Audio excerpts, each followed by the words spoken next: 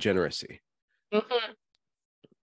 It's much easier to be a slut online. It's much easier to give in to those desires and stuff like that than to project a counter values, or I guess more conservative values, right? But you do see inklings of people longing for that. You have like kind of meme on the level of the meme, like with the trad wife meme, and there's a lot of like stirrings and the creative dissident right or not left they're kind of pining. They're looking for some sort of structure that would be kind of like a reinvigoration of so-called conservative values.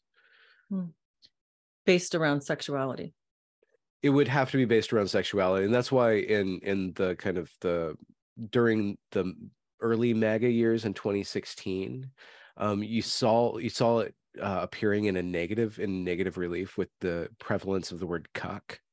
Cuck became a currency of slander, and what that's really talking about is about a sexual moray, about a man being with one woman and a woman being with one man, like a very direct sex pact, and the violation of that sex pact would be cuckoldry, which is slander. You're weak man, or another one on the meme front is my wife's son.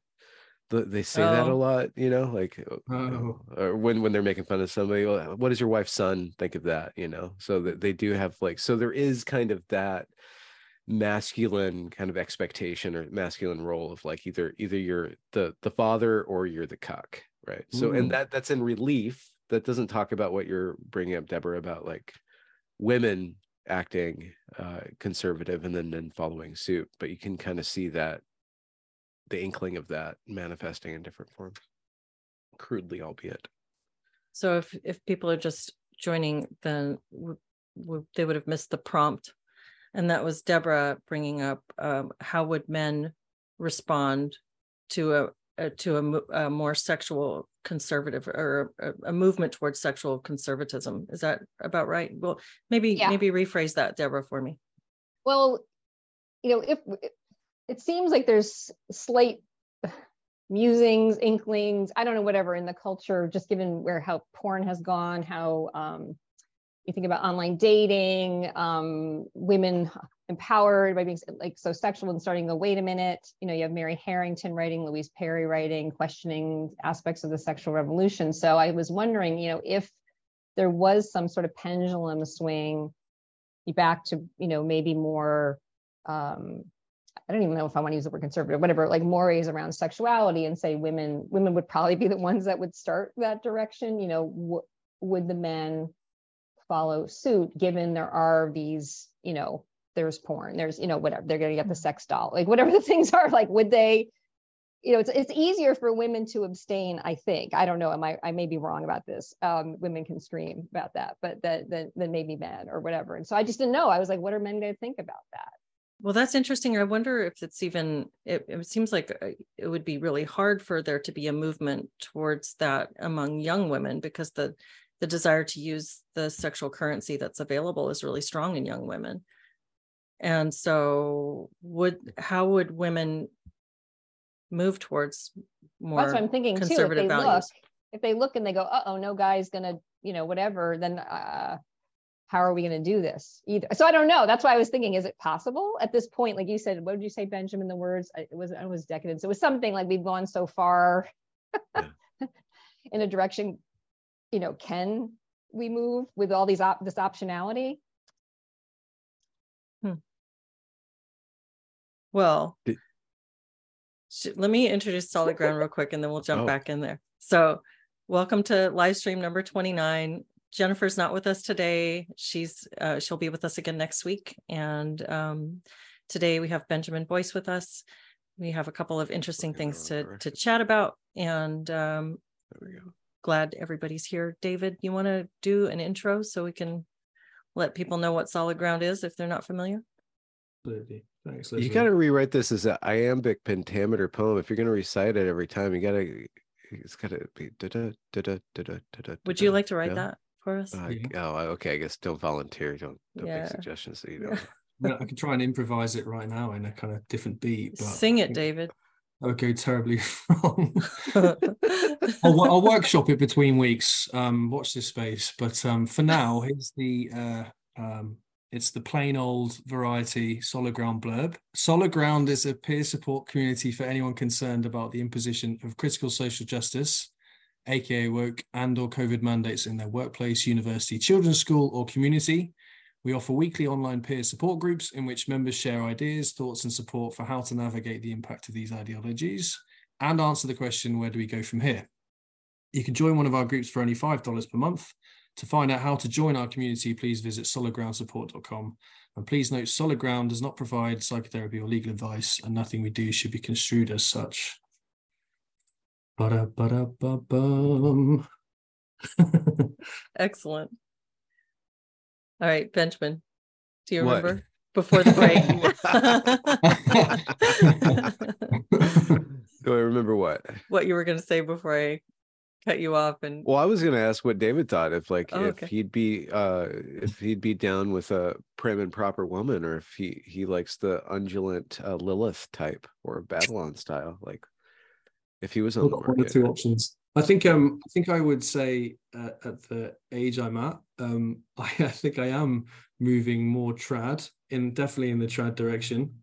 But I certainly was more interested in experimenting and having shorter term relationships when I was in my early 20s. And just to sort of go with what you're saying there about having the currency when you're younger and wanting to spend it, I think there is a bit of that. But I also wonder if like with the sort of red pill community online, with figures who have those kind of strange meetups where you have kind of quite bullish male role models, if you like to call them that, talking about how you should find a woman with all of these ideas of importance of family role models and things like that. You should put all of those expectations on your potential partner, and yet they all seem to also advocate being men who don't have too much respect for short-term relationships. They kind of, if you have a few short-term relationships, that's also fine, because you're kind of building your experience level, or you're kind of increasing your machismo as a result of having those short-term interactions. So I kind of think to myself, that's either a contradiction that's going to end in problems, or it's just, as I guess like Chris Williamson and other people have been pointing out, there's that 5% of men that seem to be on dating apps at the moment, and just in the online communities, they seem to be where all of the women are heading towards. Women have that hypergamous pattern, which is that women like to date above their social standing, or at least as equal to their social standing, socioeconomically and socioeconomically or whatever. But so that 5% are kind of those individuals maybe we see in these YouTube podcasts and things, but they're pushing out messages which are completely misrepresenting most of the men. Most men who are looking for probably some form of interaction with a woman outside of their porn addiction, maybe. I don't know. Yeah, when bringing up this topic, William Costello has done a lot of research into incels. I don't know if you guys are aware of him or spoke with him. He's a really great guy. But in the incel, like, if just stripping away the the slanderous kind of associations with it, like you're not man enough, but there is a large subset of men who are, for one reason or another, unable to make contact with women, and yet want to make contact with women, don't know how to make contact with women, whether with self-esteem issues or other kind of like quirks of their personality. And to, when we're fitting, or when we're broadcasting dating advice, or cultural changes and stuff, there are a lot of people who fall through the cracks, and that gets into the progressive problem, like you've just chasing the margins, and like one size is never going to fit all and stuff. But inspiring, like, how do you inspire women to compromise, and how do you inspire men to compromise? Because when we're talking about monogamy, when we're talking about conservative values, you're talking about compromise between desire, possibility, infinite potential, and like actuality, drudgery, mundanity, like day in, day out, and high industriousness, high conscientiousness, rather than like high openness, and generally speaking. And so it's not necessarily easy for everyone to be conservative, and it's not necessarily easy, even as it is not necessarily good for society that more and more people aren't conservative. So it's kind of a vicious cycle of degeneracy. This whole sort of shopping model, I mean, Mary Harrington in so many ways, this any of these things that would have been in the private realm, you know, now that there's apps and there's the market, maybe before you had your community and you had your Yenta, you know, you had your matchmaker and they got you with somebody and you might not have picked them. I've been wondering a lot about matchmaking lately, and like I've seen some podcasts about that lately. There's going to be a resurgence of something like that. There's still some shopping. I suppose someone else is shopping for you, I guess. But that like having the checklist, right? And like, does this person have the specs? That's really, I think, probably ruined for a lot of people. Yeah. Looking at the chat, yeah. Well, hi to CNY Photo Video and Insane News. Hello. Insane News says, truly, to tell you the truth, I think people are addicted to the internet instead of families. And I was just wondering that too. What is the relationship? What do you think the relationship is between the internet and the way we communicate online and the direction we've headed in terms of human connection?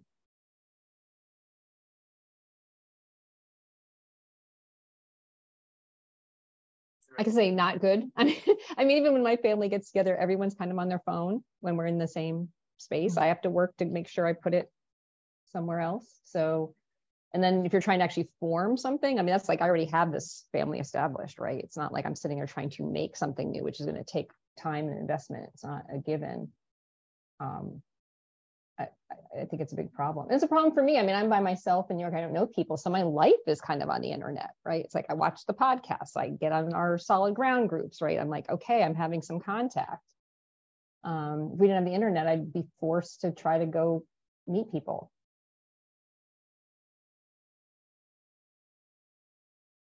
Benjamin, you look like you want to say something. Well, I don't know. The internet is just here and it's not going away. So we can decry it, and I have a plenty. But the thing is like human beings are either going to adapt or die to this, and I think we're probably more likely to adapt than to it going away or us dying out. So I think that it's just kind of as we get through and develop certain mores around it, on an interpersonal level, on a familial level, you know, people will be doing different experiments with it, like no screens for my kids, total screens for my kids, and there's probably somewhere in between having access to the internet and not and being denied the internet for a developing mind. That's probably the optimal amount, because the internet is great. There's a lot of great possibilities for that, like information, communication, you know, just different forms of human expression, or, you know, that's where all the art's going to be. It's not going to be in museums. And so that's a good point. It's not a black and white issue. It's not just this is a scourge and we shouldn't be using it, or this is fantastic and it doesn't present any problems. But I think that's where the question lies, is what is the relationship? What has happened and what has changed due to it, and how can we live with it in a productive way? And when you're talking about incels, I wonder about that, you know, like it's kind of to Deborah's point. If you are able to meet your needs adequately, or if it feels like you have met a lot of your social needs through the internet, and it avoids some things that are really uncomfortable about connection, you know, it avoids some of the awkwardness and rejection of real life. You can move around, you can fluidly move through spaces, you can reshape your persona so that you're more palatable to others, or, you know, you can play with language and timing in ways that you can't in person. And so that leads you to feel sort of satisfied on a certain level socially, but not really, not in a deeper way. But because you're somewhat satisfied, you're less likely to have the pressure to go out and force yourself to engage. Yeah. I also just wonder if I'm sometimes being honest with myself, am I really satisfied with this stuff, or is it just a distraction? And is it when I say to myself, oh, I'm bored, so I need to listen to a podcast, chopping the vegetables is going to be much more interesting with the podcast. Is it really boredom? Or if I'm really being honest, are there things that, mull over my head that I just think, oh, I could just distract from them and I could really just get on with, I don't know, someone else's outrage about a new, I don't know, blonde pink cinema going film that's come out, and someone's Oh, wow. I don't know. Did you see it? Did you watch it? I haven't seen it yet. David, come on. So many it's okay if you did. What do you think about that, Ben? Barbieheimer? I'm seeing Oppenheimer tonight though. Oh, okay, yeah. Well, I won't spoil it for you. There's nothing to spoil. The world ends. Big pink explosion. Pink. You brought up a lot. I'm wondering to what extent how that can loop back to relationship formation and to interpersonal connection. Can it be possible to have a deep connection with people via the internet? I mean, I think it is. I've met a lot of friends that I think that there is something lacking there, but there's also a lot there's less lacking than one would think. Like when you have a sustained long-term friendship with somebody over Twitter, like you're a mutual and you see their thoughts, and they post their suntans or their sunburns, and then they have their thoughts about COVID or AI. I'm thinking one of a person I followed for a few years now, Amanda Left Coast. She's this Texan mom CEO, and I've gotten to know her quite a bit just by seeing her flash through my timeline, and I feel like this affinity to her. And then I had her on my show and we did like an hour conversation about her spiritual life and like her positions on things. And I feel like this is a person that if I was in the same town, we'd be hanging out. I feel like an affinity for her, and it feels like not like a shallow affinity. I mean, I know it's a tentative or it's a light connection, but it's not like based on flirtation or some sort of like false thing. It's just like this is an affinity with this person who's of my generation, who speaks my language, who has these weird thoughts, and I like them. And I think that also, like, that's one interpersonal relationship. But as somebody who's a influencer who is stepping out, like Leslie, you'll know this too, stepping out and becoming more and more of a figure that people watch, and there's more and more people looking at you than you're looking at. There is some sort of reality to the connection that people have with you when they listen to your voice, when they listen to your thoughts, when they follow you. And there's something that's happened to me very recently that's kind of like a cautionary tale about parasociality. And parasociality would be this kind of this virtual friendship that you have where somebody starts to build up so much expectations on you that when you don't align with their expectations, they become humiliated and betrayed, when it's like that relationship's not real for them. So there is a danger of, because there's no direct feedback loop, and because I'm being selective with what I'm putting out, because I can only put out so many things, that somebody can form like this huge crush on me, or like this really powerful projection or transference onto me. That is false, but it's them. I think it's real for them. It's real for that person to work out whatever they put on me. Like they're using me to an extent to work out something in them. And if you look at real life relationships, especially like teenage relationships, the people that you fall in love with, the people you have crush with, you're not really in love with them. You're in love with something inside of you that was wanting to put out on them. And I think even in long-term relationships, you use each other. We use each other, even in the most intimate relationships, to work out things that are inside of us and have them kind of concretized and put on somebody else. So there's parasociology,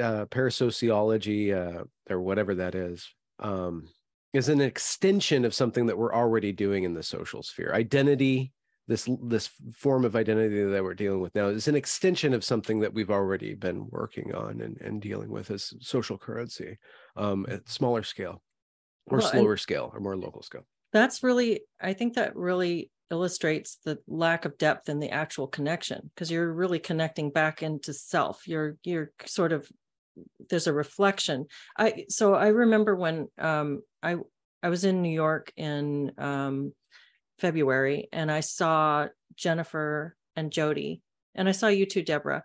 Deborah, you and I we hadn't connected a whole lot prior to that. We had connected just a little bit, but I had had quite a long history of connecting with Jennifer and Jody by that point, and seeing two people that I met weekly online and had, we had David and Jen and Jody and I had been meeting for quite a while to have these conversations about how we were going to build solid ground. I already thought of these people as my friends, and to see them in person was so different. It was like, there's such a different quality. It's like, you're real, you're three-dimensional, you're like, look, there's just such a completely different energy to seeing someone in person. And you get a sense of how shallow you really have been connecting and realizing this person. I think that there's a complete difference. Could that be your decision to use a crappy webcam and a low quality microphone? No comment. So, but no, I don't think so. I will read a couple of comments here. A. Asante sent a super chat. Thank you very much. And said, do you guys think religious conservatives were right about sex and relationships in hindsight? And then I'm just going to read one more real quick, and you guys can chew on these if you want. James McDougall said, I guess porn is replacing marriage as a way to pacify men. Marriage helps stabilize society by giving men mating access. These men also want a stable society to raise their children. And you guys have any thoughts about either of those comments? Deborah, you look really thoughtful. I have been wondering about a lot of things about what has been true in tradition that we cast aside, or was it that we needed to go through some stages and maybe understand some of the principles, like say, let's have marriage be sacred or whatever, but we needed to do this individual differentiation thing, women being real people, to then get there. I don't know. I mean, because I have been wondering a lot lately of so many things that have been cast aside as just old-fashioned or biased or bigoted or whatever, like that there isn't some fundamental truth in them, and then we were just sort of like, not that, in the name of some kind of liberation. So maybe we can come at it in a more enlightened way now, or a more, I don't know, because I question even the whole women's movement, women's liberation, and yet it seems like we needed women to actually be full people. Like I feel like that opportunity was important and necessary to kind of really meet, even with the asymmetries that are there, like, I don't know, to have people that are more adult and more full. But I really am wondering about that. It wasn't just some sort of backwards, let's just control women's sexuality because otherwise they're going to go out of control. Like that there was like other reasons that were sound behind the injunction, behind religious morality. Injunctions. Yeah, I mean, it's often cast as like women were property and they just didn't want you running around being licentious, whatever, right? Mm-hmm. Well, that is interesting. And I've been wondering about this. I actually asked Jaco this when I spoke with him, Jaco Fonsale, the other day or last week or whatever. What is the basis for sexual morality if it's not religion? Like, how do we know that there's something we think is wrong? We end up with some kind of, and is that, how does that differ among people? And is there a way to find a consensus outside of a religious framework on what is your sexual morality founded on? What I can get away with. Oh, he asked the same question. Is that right? Isn't it? Is it? Isn't that because that's not for me. That's not at all what I think. Well, there's different strategies employed, but I'm just saying, like, if we're talking about morality in general, like where it forms is in childhood. What it forms around is like, what can you get away with, what you can't get away with, right? And maybe over time, maybe you discover that like the core of this morality of what I can and can't do has to do with some sort of greater value about like not being selfish or being a child of God. Maybe that's the language that you're used, like there's a higher ideal, but on the very crudest level, it's like there's this creature that wants to get its way all the time. and there's other creatures that impose limits on it and say you can't do this, you can do that. So whatever you can get away with is basically like just like in relief what morality begins as, and then as time goes on, it has a greater ideal, and as you mature, that's a great idea. But when we're talking about sexually, I think that it does have to do with what you can get away with.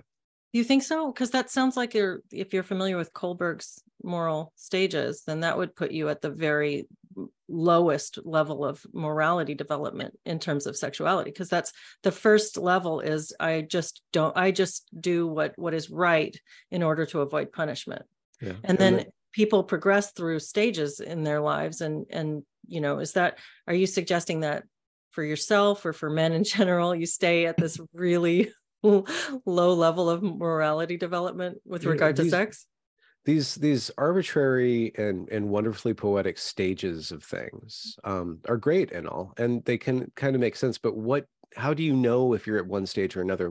What's the transition from one stage to the other? How do you develop beyond being told what to do? And just there's a whole theory of that if you want to look into it. It's pretty interesting. A lot of people have spent time working on that. But is that the mature? Is that David? What do you think? If this is this just Benjamin, or is this a male perspective? I mean, all of these kind of examples you're giving are all sort of disembodied. A lot, not these examples, but having kind of relationships online. I know that word disembodied sounds a bit like what does everyone mean by disembodied? Is it? I don't know if it is one of those words that people hear and they go, what does he actually mean by that? But that immediate feedback, that kind of tethering you have to someone in the moment of building a relationship in the moment, because everything you do it has a reaction, has a feedback right there and then. Like your morality can go off in so many directions, particularly, or can go very insular if you don't have those feedback loops around you to try them off. So yeah, I mean, even I think it's been said quite a few times that identity is something that's negotiated with the environment, and it is after the age of something like 3, I think, isn't it?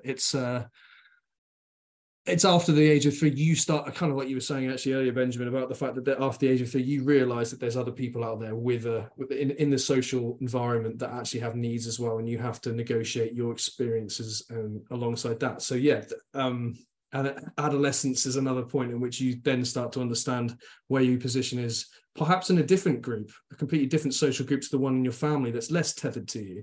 So all these things are I just think the more I'm thinking about it, the more I'm thinking about the mention of incels earlier, and how those guys hate each other's bodies as well, don't they? They really have a disconnect to their body. They really have this, isn't there like the black pill community of kind of people who are hating on themselves and wanting, saying that they're sexually, I don't know, I can't remember the terms that they use now. It reminds me very much, I think Deborah and I had this conversation once, of another movement which is disembodied, which is very much disliking the physical makeup of their body, and perhaps wants to transition out of that. I think the comparison there is quite an interesting one, and I think on the online world, the lack of feedback loops, the disembodiedness seems to be a big part of that.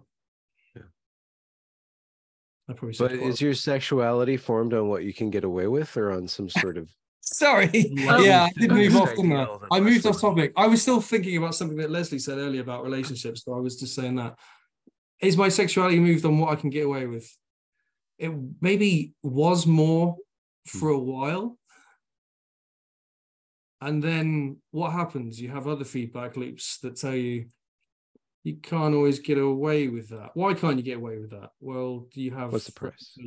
You have... Go on. Well, can I say something about that? I want to jump in and ask a question of both of you, and you too, Deborah, if you want. Not just your sexuality, but sexual morality as you see it, your moral sexual framework. Like, how do you know something is wrong when you think it's wrong?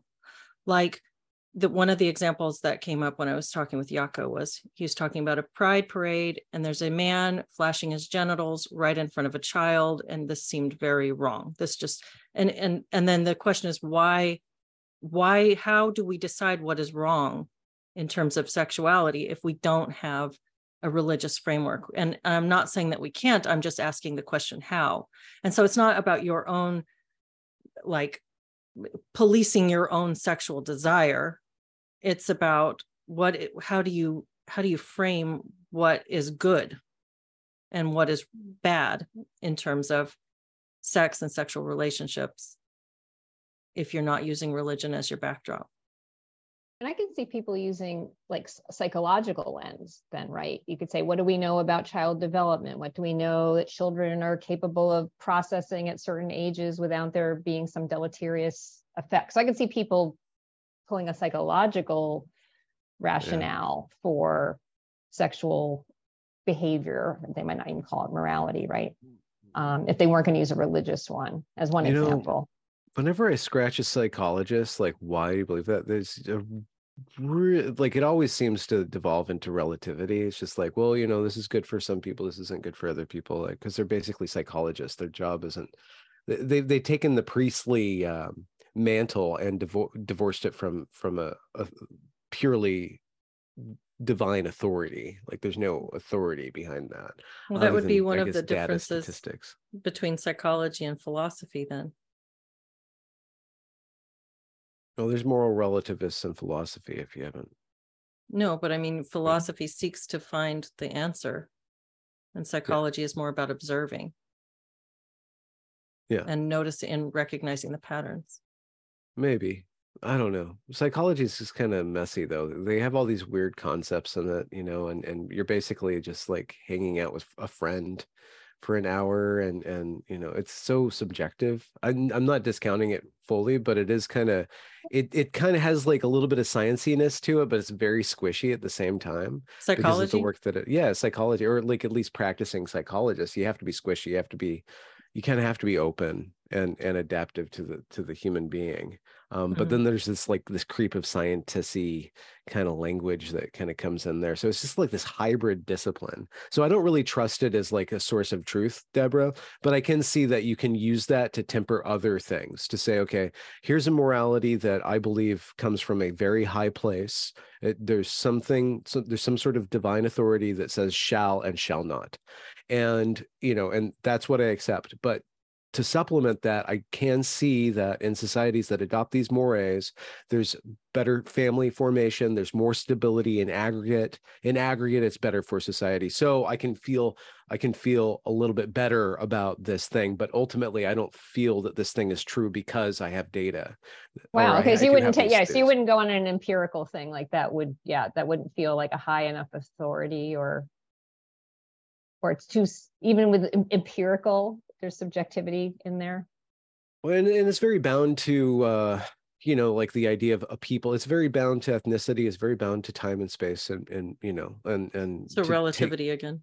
Yeah, it's cultural really overlays. Cultural, yeah. It what works because it has worked, kind of thing, and that is always bound to a time and a place and circumstances. And as we watch circumstances change with the internet, what works, what doesn't work, maybe.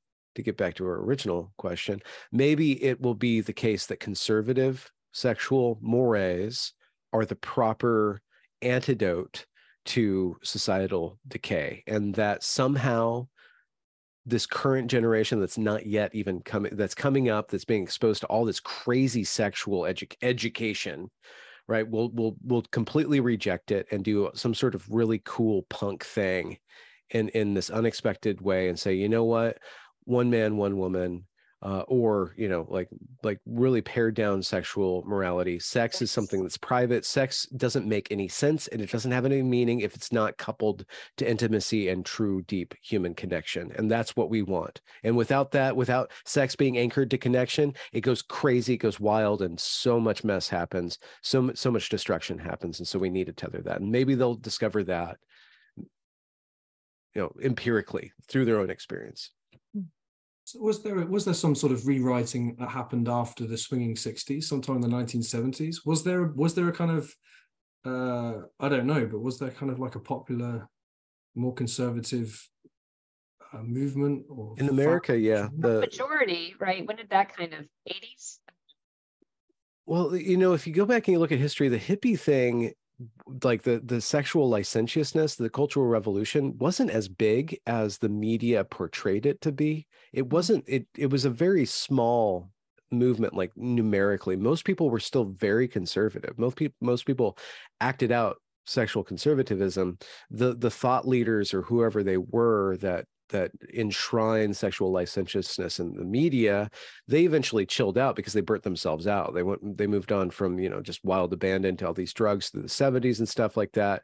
And then they kind of, it might be the case that media just kind of lost its will to adulate sexual licentiousness. And then in the 80s, you have this cultural revolution where the conservatives get back in power, but conservatives suck at media. They suck at art. This is the problem, that when I investigate the right wing, the dissident right wing, it's like, okay, but where's your art?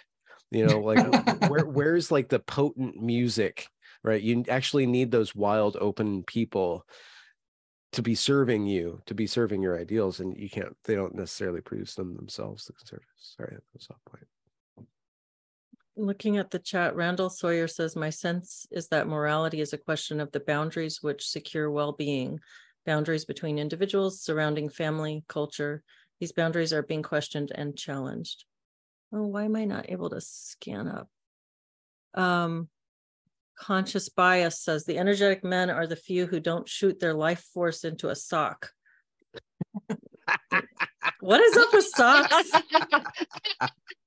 Socks are You just... said something with a sock, Benjamin, the other day, I think. I heard you. Yeah, what is up with socks? Are they just like sexy little socks?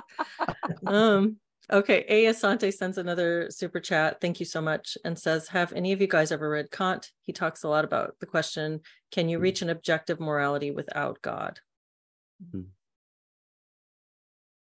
I mean, Sam Harris tries to go into this as well, doesn't he? His thing is well-being, isn't it? His thing is to serve the well-being of individuals, something that does serve the greatest amount. It kind of sounds almost quite utilitarian. I don't know. Does anyone... I'm opening up a can of worms that I don't have a lot of authority on. Yeah, you start talking about utilitarians, and then like there's this whole discourse around that I'm not really steeped in ethics. Yeah. Something that that Jaco talked about was the difference between habits, patterns, actions that are biophilic versus necrophilic. And I thought that was an interesting framing. And so is it enough at its heart to base your morality on things which are biophilic and therefore life supporting and in the direction of life rather than things that are destructive of life? How do you make that distinction? Would you be able to explain that? I don't know. I think that it would have to be teased apart for each particular. Violet Lotus, thank you so much, sends a super chat. That's very nice. And says, Leslie, have you done a show on the porn crisis with teens and young men leading to an inability to enter properly into relationship with females? I have not, but I think this topic is really important and I'd like to spend more time on it. So thank you. Guy in his room says necrophiliac, and I don't mean, no, I don't, it wasn't, it was more like just the idea of life loving versus death loving, death supporting versus life supporting. And so not in terms of like a kink or fetish or anything like that. Just in terms of the idea of actions that support life versus actions that break life down. Like we see the celebration of abortion, we see the celebration of like this crazy like medical assistance in dying that's going around in Canada, where we're supposed to be celebrating a suicide. So that seems very clearly necrophilic in that, if you're framing it that way. But there's other things that could be seen that way as well. Like I think that the disconnection of sex becoming more and more commodified and disconnected from the act of conception, which is what it's, biologically intended for. Yeah. That framework, you have to be really careful not to slip into the so-called natural fallacy where you just say, well, whatever supports life is therefore good. And that's just not the case, because what kind of life are we talking about? What kind of life? The good life and the good are two kind of different things. You know, rape, if rape leads to birth, and that's what, biophilic, you know, but is that good? Well, but doesn't it also hurt one of the two people involved, and so that would lead to degradation? But pain is a part of life, you know, so like as long as it results in more life, then you know, that's what I'm saying. Like you can't just say whatever causes life is good, you know, because I mean, then you just have to let syphilis run through your countrymen, because like that's a form of life too. We don't want to, you know, be well, like how about species human philic. life? Human Yeah. life. So that's that's Okay. that's anthropo. Point taken, though. Yeah. Okay. Obviously, it's the flourishing word, but that kind of goes with well-being too, I guess. I don't, you know, would flourishing be the goal? Yeah. Are those terms sexy enough and powerful enough to like lead a whole, like they just seem a little foofy. Which Like ones little are foofy? operas, like well-being, flourishing, like you know, like I mean, and you see in the right wing with this one thought leader over there called Bronze Age Pervert, who even Mary Harrington says is like the best philosopher of the decade, where they're into vitalism. They're into they talk a lot about the is it goal a of life they isn't, or a he or a she? I'm talking about like the group, Oh, but okay. he, Okay. BAP, or Bronze Age Pervert, in his book Bronze Age Mindset, talks a lot about life is not about reproducing more life. Life, the creature is seeking the best self that it can be. It's very Nietzschean. It's very like it's not enough to flourish. Like I have to be awesome. Like it's a total maximalist, very masculine kind of philosophy. If you go in that direction, if you go through to life flourishing, you're going to have aspects of it that are going to be more masculine, more vitalist, more exacting, more warriorish, which is ironically or yeah, ironic in this ironic relationship with where life and death come together to you know, to go beyond just life and flourishing, to go beyond that, and death needs to be a part of that in order for life to really become what it could be. And that's a very masculine way of viewing that. Well, then it would have to always be kept in balance. Well, see, the ego part of that could go, I mean, if it doesn't go to ego transcendence, then it could be a problem, right? If it's just me and my building up of my whatever and becoming the most extreme thing, and maybe I don't even notice there's anyone in front of me. Like, yeah. But Dave those Porter. are those kind of guys, like with enough of those kind of guys tethered to society, your society is going to go forward. Without that kind of guy, I don't see you having like an awesome civilization. Now, like it's going to be like, it's going to have a lot of flaws. It's going to be a lot of terror, but it's going to be really awesome too. You know, hard man make good time kind of thing. You know, but hard man need bad time to make good time with, right? Kind of thing. so do they, when you said tethered, it made me think like, do I imagine them like the plow horse in front? Like, do we need a little bit of reins on them, or do we give them no reins? Like, what will they move forward if they The have entrepreneurs, a little tethering? the innovators, like the captains of the heroes of history, you know, like the Napoleons, the Beethovens, like those guys, like and that's a very, I forget who it was who said that history is just the record of great men kind of view of history. I can't remember who that is. It's not Burke. It's a British it's Carlyle, actually. That's one way of viewing things, that you know, if kept in balance, or if, let's not say balance, if in dialogue with a more, I don't know what Leslie's trying to get out with flourishing. I don't think it's kind of a Longhousian, totally feminized society, but it does have something much more essentially feminine. And I think it might be built around conception, around motherhood, if that's fleshed out and developed and then put in relationship with that heroic mindset. Like you might have like some kind of cool competitive co-processing society between male and female. Yeah, when you said that, I just got this sense of, because I feel like we've somehow stalled in cultural fertility. Like there's something not right. I don't even know what I'm meaning exactly, but something just kind of hit me about the relationship with the sexes, and somehow it's not. I hate the word optimal because I do not like this idea of engineering something to be optimal, but there could be a lot more like cultural fertility in a certain sense if the relationship of the sexes was rightly aligned. I feel like there's more I should say, but that's as much as I got so far. Like there's echo of Paglia coming out. Sorry, David. Oh, sorry. I was just going to say, I mean, with the birth rate point, I was just thinking that I guess the Conservatives will win in the end, won't they? With the fact that their community may be the only community, you know, conservative or religious communities are the only ones that seem to have a birth rate that's still on track to be increasing in number. Or the Amish. Amish will outbreed us all. Amish rule. The Amish will, right. There we go. Little more embodied relationships, a little bit less online. And that, just to make a sub point about what happened this past so-called Pride Month, there was footage of people walking through the streets shouting, "We're coming for your children, we're coming for your children." And there's this whole media bungling of that because, you know, the conservatives get a hold of that, post it, and then the conservatives are slandered for showing that. And then, you know, the news says, well, actually it's they go from it's not happening to it's happening and it's good in record times. Like, no, it's always been happening and it's good and you're bad for noticing it. Right. So that whole, like, you know, biophilic versus self-philic, you know, or like community philic or life society philic. Like, we want to build society, we want to have kids that grow up stable and productive, versus we want to take your children, whatever that means, and, you know, put them through the meat grinder of pure pleasure and selfishness. Like, those two things are coming out ahead.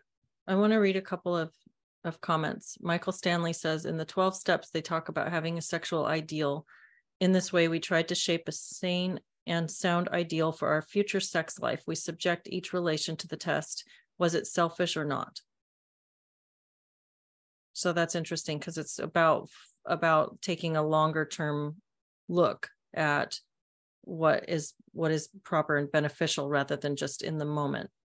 And then Dave Porter says, might pornography also have an influence on young women who see gender nonconformity as a way to avoid degradation and oppression? That goes into the detrans topic. You see, I've seen a lot of examples of that.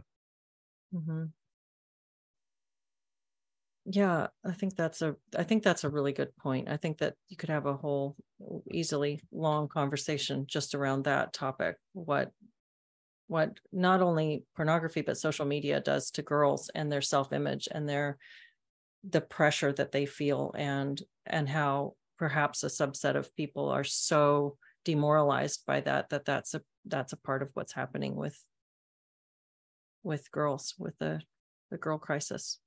You know what I'm wondering is whether we tie it to a religious thing or not, there's something about whether it's guiding people or whatever to, because we have this whole self-fulfillment thing, right? It's like everything's like my self-fulfillment, my satisfaction, my whatever. And if it's somehow, especially younger people, giving this opportunity, you actually experience feeling the fulfillment of someone else being, you know, and not even talking just sexually, right? Like expanding where you determine yourself begins and ends, or like if you care your society's doing better, or if you care if your family's doing better, if you care, like, so we're not just having the locus of satisfaction only here. I don't want to say we give ourselves up completely and be some sacrifice for the other, but it just seems like right now everything is so me centered. And what if there was more awareness on, oh, what is it like to have my friend feel better, or what my parent feel better, or what is it? And again, not to sacrifice ourselves completely, because you could just be really codependent. But I just to have some more awareness of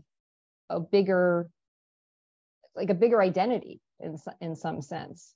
And what is it to be satisfied at that level, or joy you can get from others' enjoyment.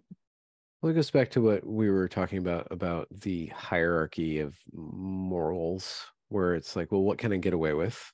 Right? That's the first thing. Like, okay, what are the walls to my maze, to my prison of being with other people, you know? And then within that, if you get acclimated to that, then you can grow within that. Right. So you get the negative feedback, and then within that, like, this is what's right, this is what's wrong. Okay, now my sexuality is limited to like this thing or this. I have a sex pact now, but within the sex pact now, what does sex mean within that? Like, it's no longer expended into socks or to thoughts. right? On online or on Tinder, right? It's expended and it's linked to one human being, and like now there's frustration and now there's negotiation, and now I have to buy flowers and listen to emotional conversations, and we have to ruminate now, but like in that, as a man, like I'm extended, I have to be more verbal, so I gain some verbal skills, and I gain more Sounds pretty patience. miserable when you put Well, it that way. okay, yeah, right. Well, I'm going at it negatively. It's like, okay, now, Very like this is autobiographical. Yeah. Yeah. no, it's not. It's not. It's Yeah, not. it is. It's not. It's not. It's not. But then what do I gain? Like, and then how do you convince young men and young women that there's something beyond that? There's something to be gained here. And this that is being gained is actually going to demand a lot of maturity from you. And if you look at what people are being fed, like with just like sex ed is one thing, right? But they're not even fed like literature, like where you develop a sense, like a deep sense of like, wow, human beings are really complex. There's a lot going on inside of our heads. And kids are not being prepared to go on that huge adventure, like necessarily in public schools, at least to really develop themselves. Like they're really weighed down by a very shallow education system and stuff. So like after you get sexuality in place, then you have to deal with the relationship. Well, what's the relationship? The relationship's huge.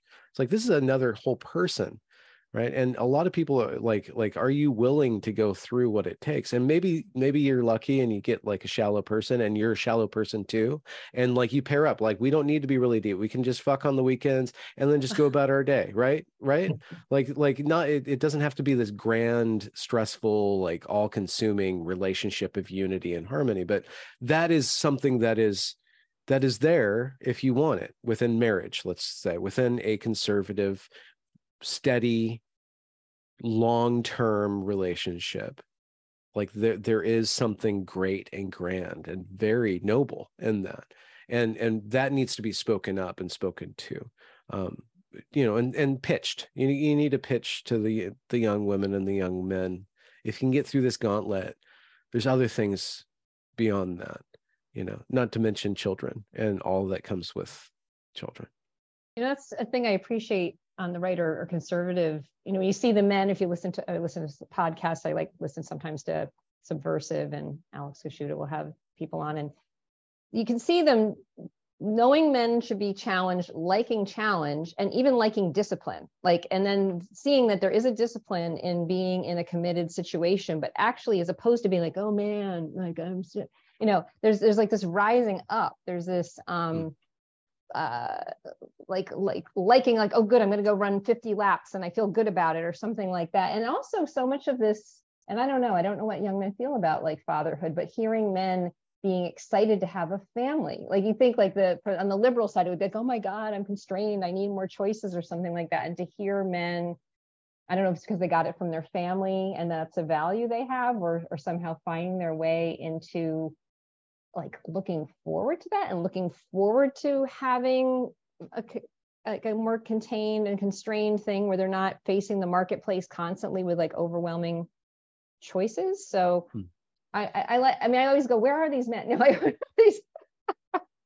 one thing that people, but they seem to be there. When you talk about young people, young men, what they might be thinking, one thing that comes to mind is how we admonish people so hard not to be in a serious relationship too early.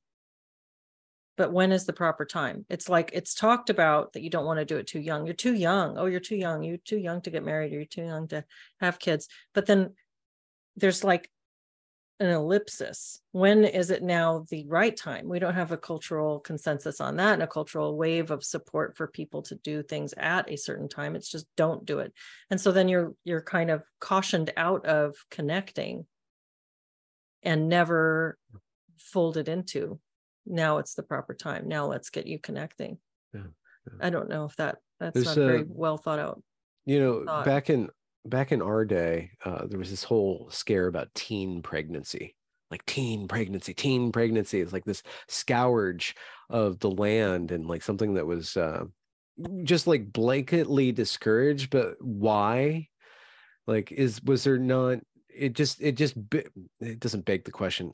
Maybe it begs the question. I don't know if that's the right front, but it raises the concern, do young people have the infrastructure for long-term deep relationship? Is that what's missing? They don't have the infrastructure. We talk about the dating market.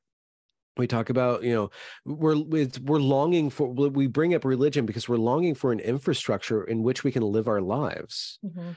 Right? That's what a religion is. It's an infrastructure, and it's not just religion, it's a community of belief, right? And that opens the question, to what degree can you have, or to what degree is it possible, or how does it affect your chances of having a successful monogamous relationship without a community, an infrastructure around you to support you, right? And then an infrastructure, a theoretical or theological infrastructure within that relationship that guides you, that gives you access to a scaffolding of like, okay, we're dealing with this low morality here, but we're dealing with it because we're serving a higher morality up here, an ideal that we're pursuing. We're pursuing it together, and we're helping each other. We're not demanding it of each other, but we're helping to lift each other up towards this higher ideal. Oh, go ahead. I was just going to say, there's probably a biological component of that infrastructure as well, isn't there? I mean, our prefrontal cortexes don't develop until we're 25 as well. So there's still, I mean, for a teen, perhaps there is that sort of slight emphasis on it because of the fact that there is also a need to grow your brain, to grow that sense in which you have consequences, you have maybe an idea of long-term infrastructure that can come about as a result of these things. And yet, isn't there research that shows that the best time for a woman biologically to have a child is between the ages of 17 and 21? There are lifelong health benefits to having, carried a pregnancy to term during this very that's a great early pickup line, guys. Got anybody out there? If you're wooing a 17-year-old, bring up that there's tons of health benefits to it. Grief. I think I'd still want a parent that had more of a prefrontal cortex. Maybe. I mean, I had my first child at 19, and I can remember being treated terribly by the medical establishment. Really? I was put into a teen. I wanted to do like the Lamaze class or whatever, the pre-birth class, and they made me join the teen parent class, and I felt so offended by that. I was like, I was married, and independent, and I was 19. I wasn't like.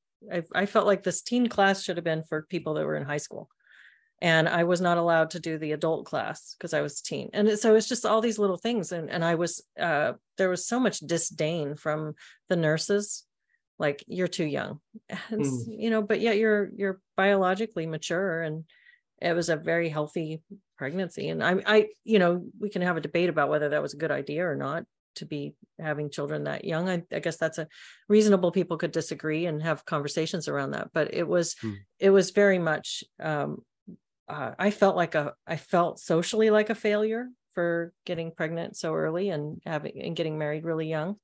And I guess it raises a lot of questions.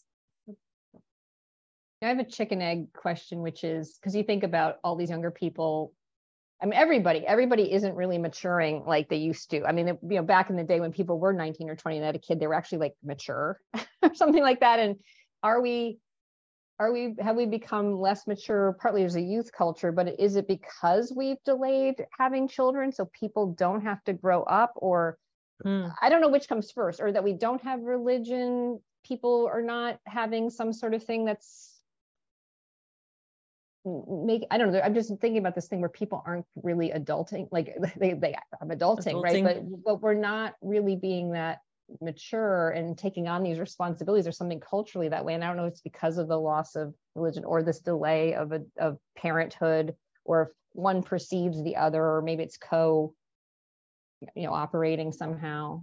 Well, as somebody who did jump right into adulthood that way, I got married at 19, had a child at 19 and another child at 21. And then I was a homemaker and taking care of my kids young. And so my other moms in my peer group were significantly older than me. My impression of people who were my age at that time was that they were living out this prolonged adolescence and really not growing up at all, like partying, drinking, not taking responsibility, sleeping around. These were college kids and kids not in college, and I'm calling them kids, but these were young adults that were living a completely different lifestyle to what I was living. And maybe that's just the judgment of youth and being so sure of yourself. And you know, that I'm sure that there's an element of that, but I really did see it as this bizarre, culturally supported extended adolescence. What a way to jumpstart your maturity, I think, than to have responsibility for an infant that you've got. I mean, that probably, I'm sure that probably does rewire your brain entirely, doesn't it, in some ways? Because you're now, yeah. So, I mean, I think that all works. Yeah, I do wonder that. Everybody spouts that 25 cortex development, but there's got to be some sort of environmental feedback loop on that. I was thinking the same thing as Leslie was talking. There's got to be so many factors that also have a role to play in that, and probably having a child would be one of the probably most major factors that would then cause you to. I mean, I'm just starting to wonder actually. Are there any more factors that we can almost say are things that either stunt maturity or stunt that progression? I'd like to know. I mean, I know Jordan Peterson's talked about kind of single parent families creating I